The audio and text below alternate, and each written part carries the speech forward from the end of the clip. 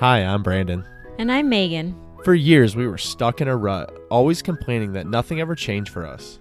And then we realized if we wanted to improve our lives, we had to put in the work. Each week on this podcast, we'll get into an aspect of personal growth, relationships, or just life. Through our own experiences and guest interviews, we hope to inspire you to make your own positive changes. Welcome to the Fools in Love podcast.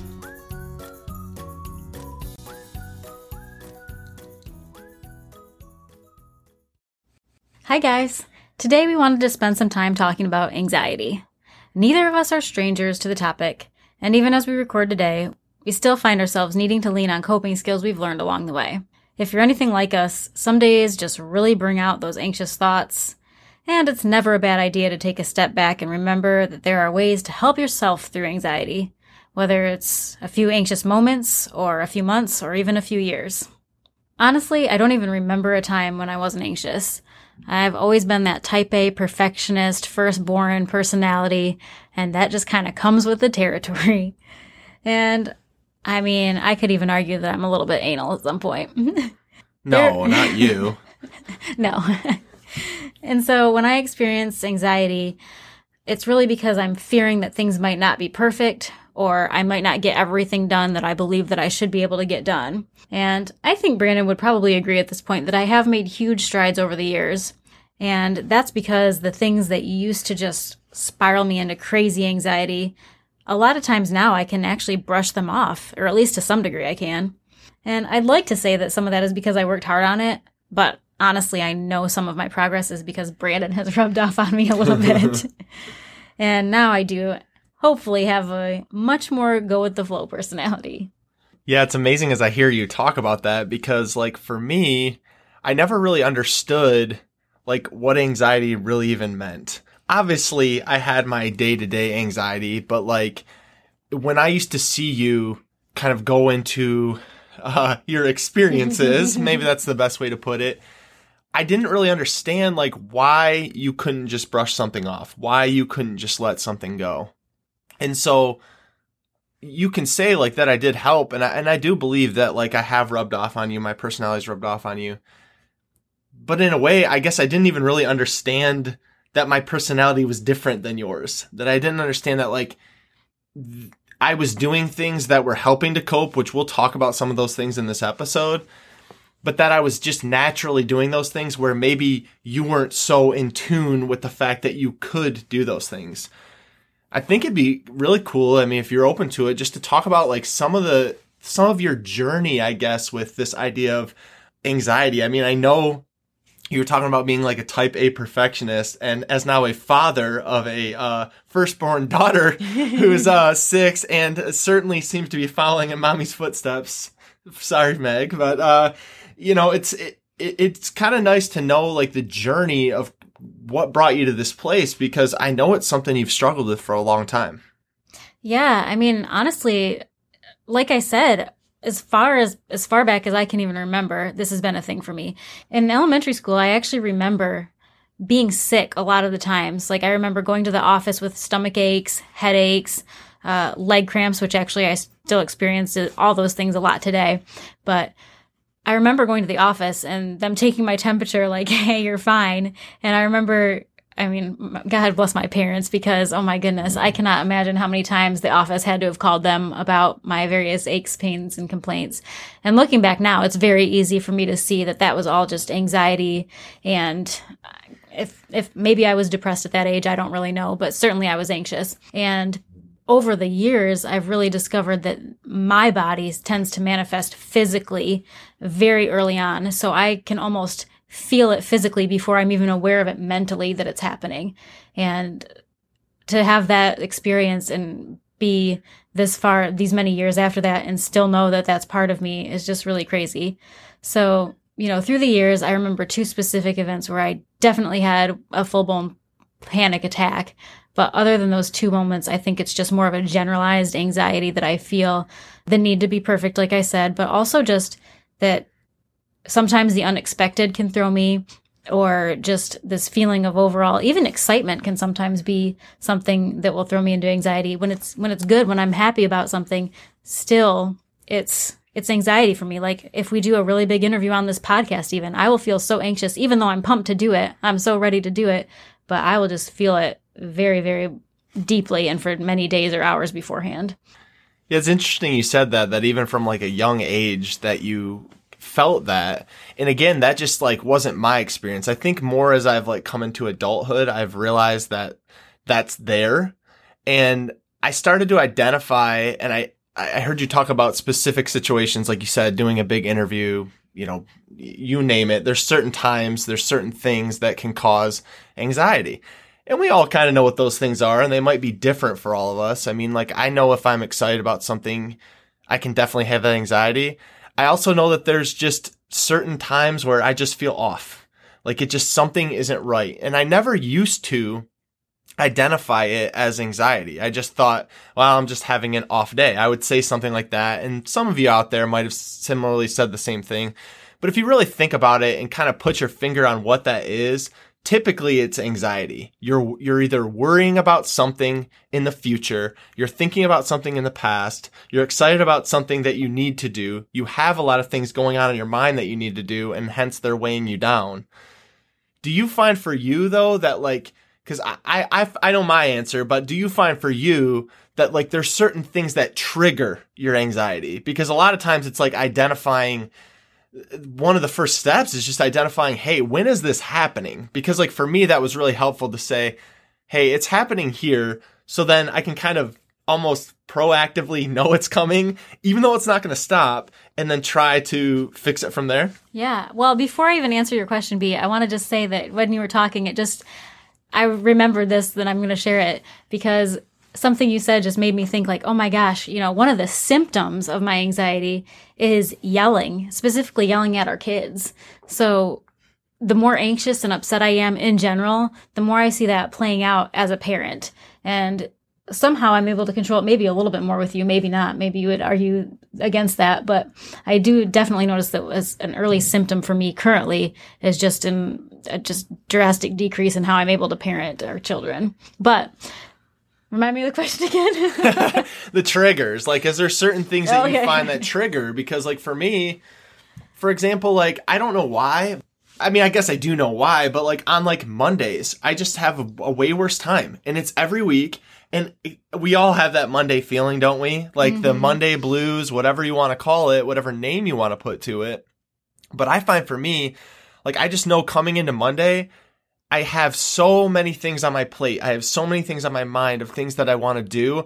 And naturally, like Monday just has a feeling, doesn't it? Like it's just like something where it's like, it's a fresh week, it's a new start. And you should really be excited about that. And in a lot of ways I am, but that excitement can turn to a fear, a tension, a stress, because I know I have so many more things to do. So like by identifying that it's going to happen on like a Monday, for example, then I can kind of be more proactive. But like, are there situations like for you that happens? And then I want our audience to kind of think about what situations as you're talking are their triggers. Like what are things that they find more likely that anxiety is going to bear itself to it? Yeah. I think anytime there's a challenge at work is a big cause for me.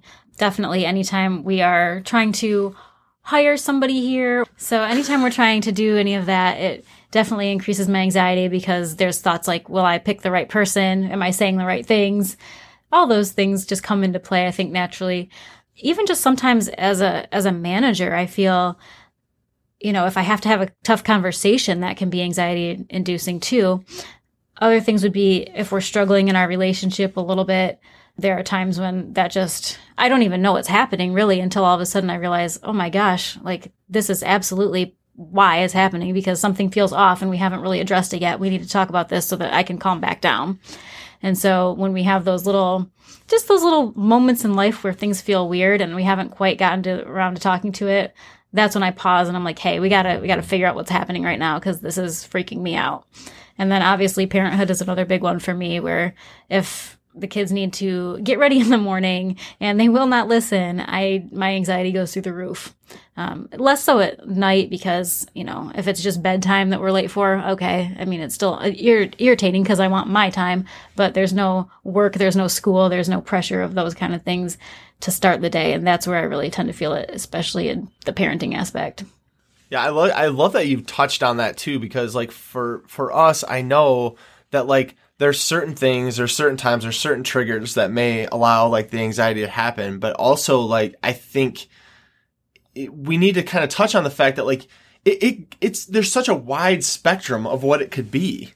Because like for our listeners out there, they might be in the place where I was, where it's like, well, I'm not anxious. You know, I definitely have this or that going on. And then there's some people that might be listening that have full on panic attacks. Like you said, have happened to you multiple times. And it's just amazing, like how up and down you can go with this thing called anxiety. Like this is like a very all encompassing episode, because you're like, it just could be so many different things. Like some people could literally be crippled or paralyzed. And some people are just having the worries of day to day. But I think we both know that those worries of day to day can become much bigger issues if they're not identified and fixed, which is why I'm really glad we're having this conversation. But I did want to get into some of the things that we do then, now that we've kind of identified with anxiety, like what it could be and what it means for us. And I hope some of you are taking notes about what it means for you. But really, I want to talk about some of the things that we do that we find helpful, that we hope you guys can incorporate in your lives and hopefully see a big improvement. And the first one that we've found is really drawing from past experience. For us, both of us actually use this strategy quite frequently. And that's just when, you need to start picturing a time when you did feel this way before. Conjure that up in your mind when you felt this exact same panic, this exact same level of just ickiness inside and confusion on what to do next. And take that experience and remember that you made it through that. Like you're on the other side of that, so you can use that experience to help yourself through this current experience. And I know that you made it through because you're listening to this podcast today. So you have absolutely come out the other side of whatever past experience you're able to draw on currently in your right now moment of anxiety. So for me, I often find myself thinking or coaching myself, and I'm saying, yep, you're definitely feeling anxious right now, but don't forget that you have made it through. You have made it through panic attacks before. You have made it through really hard times. You have made it through marital stress and job stress and family stress and all these things. And look at you now. And that really helps me kind of center myself again and say, yes, I am having a tough moment right now. I do feel anxious, but. Yeah, and I think at that point, too, it's the inner voice comes in, too, because in those moments for me, when I'm anxious, there's also usually some insecurity with it. And so I'll be like, not only am I feeling bad that I'm feeling bad, like I'm feeling bad that I'm anxious, I also like have that inner voice telling me all the lies of like why I can't do it, why I can't do this thing. And so really what you were saying about like identifying a time where that has happened to you and then understanding that your worst case scenario that you're conjuring up in your mind didn't happen then, and it probably isn't going to happen now, and it probably won't happen in the future. But I pull even from cases where it wasn't even times where I was like having anxiety. Like you can use that, and that's a really good tool. But I just think of times where I've done things that are just harder, like just difficult things in life. I've run a half marathon, for example. That's a really challenging thing. So if I can't make a difficult phone call or have a difficult conversation, but I could run a half marathon, it's comparing those things and being like, if I could do this, then I can certainly do that. And it's really drawing from your own strength, because we're all much stronger than we want to believe.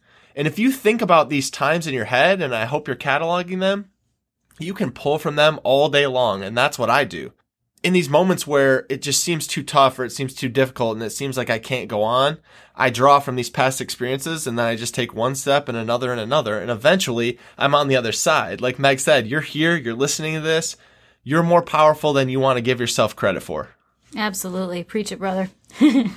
Another thing that we use is making a list. And it sounds so easy and it sounds so obvious, but but honestly, it works. And I want to talk about that a little bit more in detail, because list making, at least for me, can be kind of risky business. Because here's what I used to do. I used to write down 3 pages of whatever I could think of that had to be done.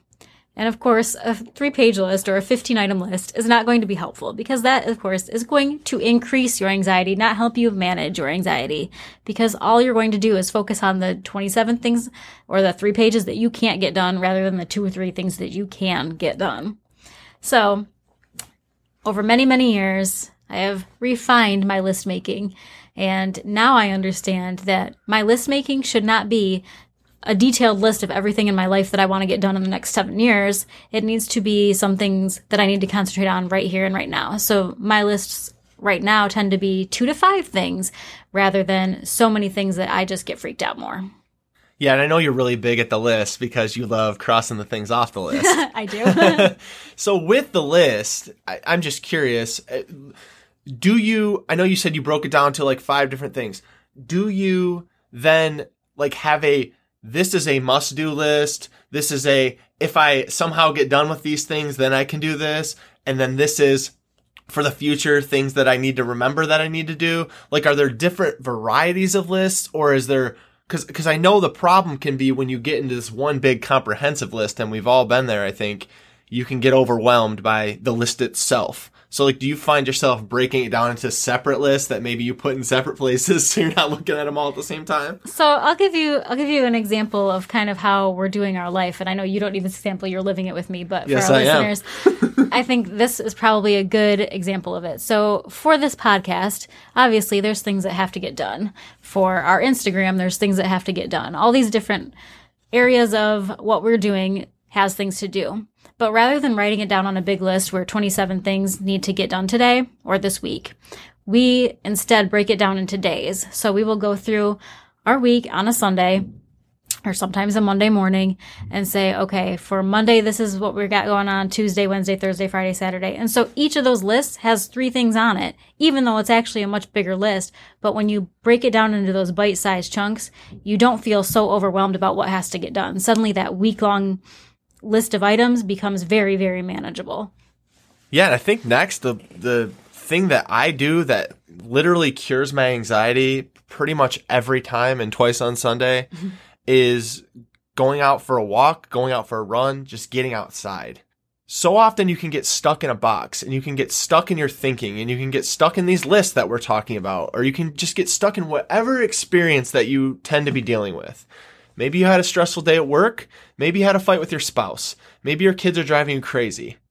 Sometimes you need to remove yourself from that situation to free your mind of that situation. Not that it goes away, not that you're ignoring it, not that you'll forget it, but a lot of times there's a certain clarity in the fact that you're getting out and removing yourself from the situation and then going for a walk, going for a run, and just getting outside. Obviously, if you know Megan and me for a while, we love running. It is our love language. We love to go out and run. It frees our minds more than anything else. But some of you might not run. Some of you might have a relationship with fitness that we don't need to talk about right now. But that doesn't mean you can't get outside. That doesn't mean, even if you're not going to get outside, that you can't just change locations of where you are. Because we're very habitual people, so we get stuck in the same routines, we get stuck in the same cycle, and that can be a really good thing, but it can also be a really bad thing if you're trying to think in a new way and to think outside the box. And a lot of times when you get stuck in these places or you get stuck in this anxiety, it can feel really heavy. But if you get out there and change your environment, a lot of times you can change your mind and think about things in a brand new way. I love that. Yes, we both definitely rely on the running, and most of the time, we can even sense when the other needs to go on a run desperately in order to come back as a better person. And it works. 20, 30 minutes later, we are better people. The next thing is just to create. And that can be so many things for so many people. I would say that writing, drawing, painting, creating music, journaling, all these things, however you like to create, that's what you should do in those moments of anxiety. I mean, honestly, there are times when I think coloring with my daughter is quite therapeutic. Like, it doesn't even matter what it is, as long as it's something that helps you relax. Because you're tapped into that creative side, it's actually way harder to hold on to that stress. Yeah, and really, like Meg said, you gotta just find what works for you. And this might take some iterations. You might have to try something, and then that doesn't work, then you could try something else. It's really just like playing with it a little bit and seeing what works best for you. As for me, I love to do anything, like Meg said, to create something new, to challenge my mind. And I also love to read. But some of you might not want to read. Maybe reading causes you stress. Maybe that's not for you. But you just got to find what your thing is and really it's about just changing like your mind and where your mindset is. It's trying to extend yourself out from your current circumstance. And again, I preface not ignoring that circumstance, but like allowing you to look at it in a new way. And maybe one of the most important parts of this whole episode is this last really important thing that we want to talk about today. And that is taking a break. When you're anxious, hit the pause button. And you need to do that for a few reasons. The first one is to check in with yourself about why you feel stressed and that you deserve rest. You have to remember that you deserve this break. And the other one is that you should be enjoying and living your life. So refocus on that during this break, during this pause in your life where you can stop feeling the anxiety, let go of the to-do list, let go of all the things that you know are causing you to feel this high level of stress, and just take a break, take a step back. You're allowed to pause in life. Yeah, and it's like you're calling me out when you say that. Like, I know you're not, but like I'm convicted in my heart when you say that, because this is my thing. Like, I can't take a break. When I get focused on something, when we get focused on something that we want to do for our company, for our things that we want to give to you as an audience out there, like I get so laser focused on it that I don't want to take a break. And I get to a place where even when I do take a break, I feel bad. Like I just feel guilty. I feel guilty like, man, I just took 30 minutes to do nothing, or 30 minutes to read a book for leisure, and I could have been working on this for 30 minutes. Or if you've listened to us before, you know me and Megan have a firm cutoff time. We cut off at 9 to 9:15 every night, and we do not do any work beyond that point. I feel bad sometimes after that, because I'm like, we should still be doing something. We could still be working. We should still be doing this.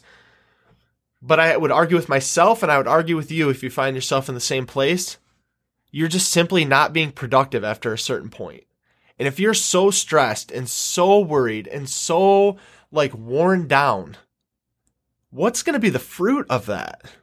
Certainly there's times you need to push through. Certainly there's times where you need to do what you need to do. And obviously this break isn't for a huge extended time. But understand and take the pulse of yourself and know that there are certain times where you do just need to lay back. And guess what? The world's going to keep spinning and life is going to go on. And you're going to feel much better and much more refreshed and renewed if you do that, rather than burying yourself deeper and deeper into this pile of things for some guilt that you're building up in your own mind. And listen, if you have trouble doing this yourself, like Brandon was just saying that he does, well, I do too. And you're not alone if that's how you function too.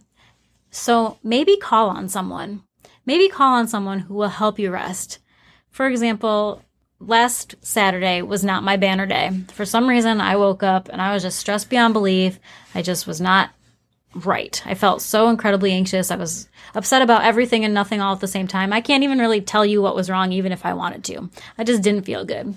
And despite the fact that there were 9,000 things that I could have been doing, Brandon was like, no, you will not do those things. You're going to go on your run because that's going to be good for you. But at the kids' nap time, at the kids' quiet time, you are sitting outside with your lawn chair, a good book, and some water, and you are resting. You are not going to do housework. You are not going to work on the podcast. You are not going to work on your blog. You are not going to do any of it. You are going to simply relax and enjoy your life. Enjoy the sunshine. Enjoy the birds chirping. Do what you need to do. And let me tell you, those 2 hours that I got to myself where no one bothered me, no one came around except Brandon to make sure I had enough water with me, they were like life-giving. When I got done with those couple hours, the rest of my weekend was great. There was nothing else I needed to do.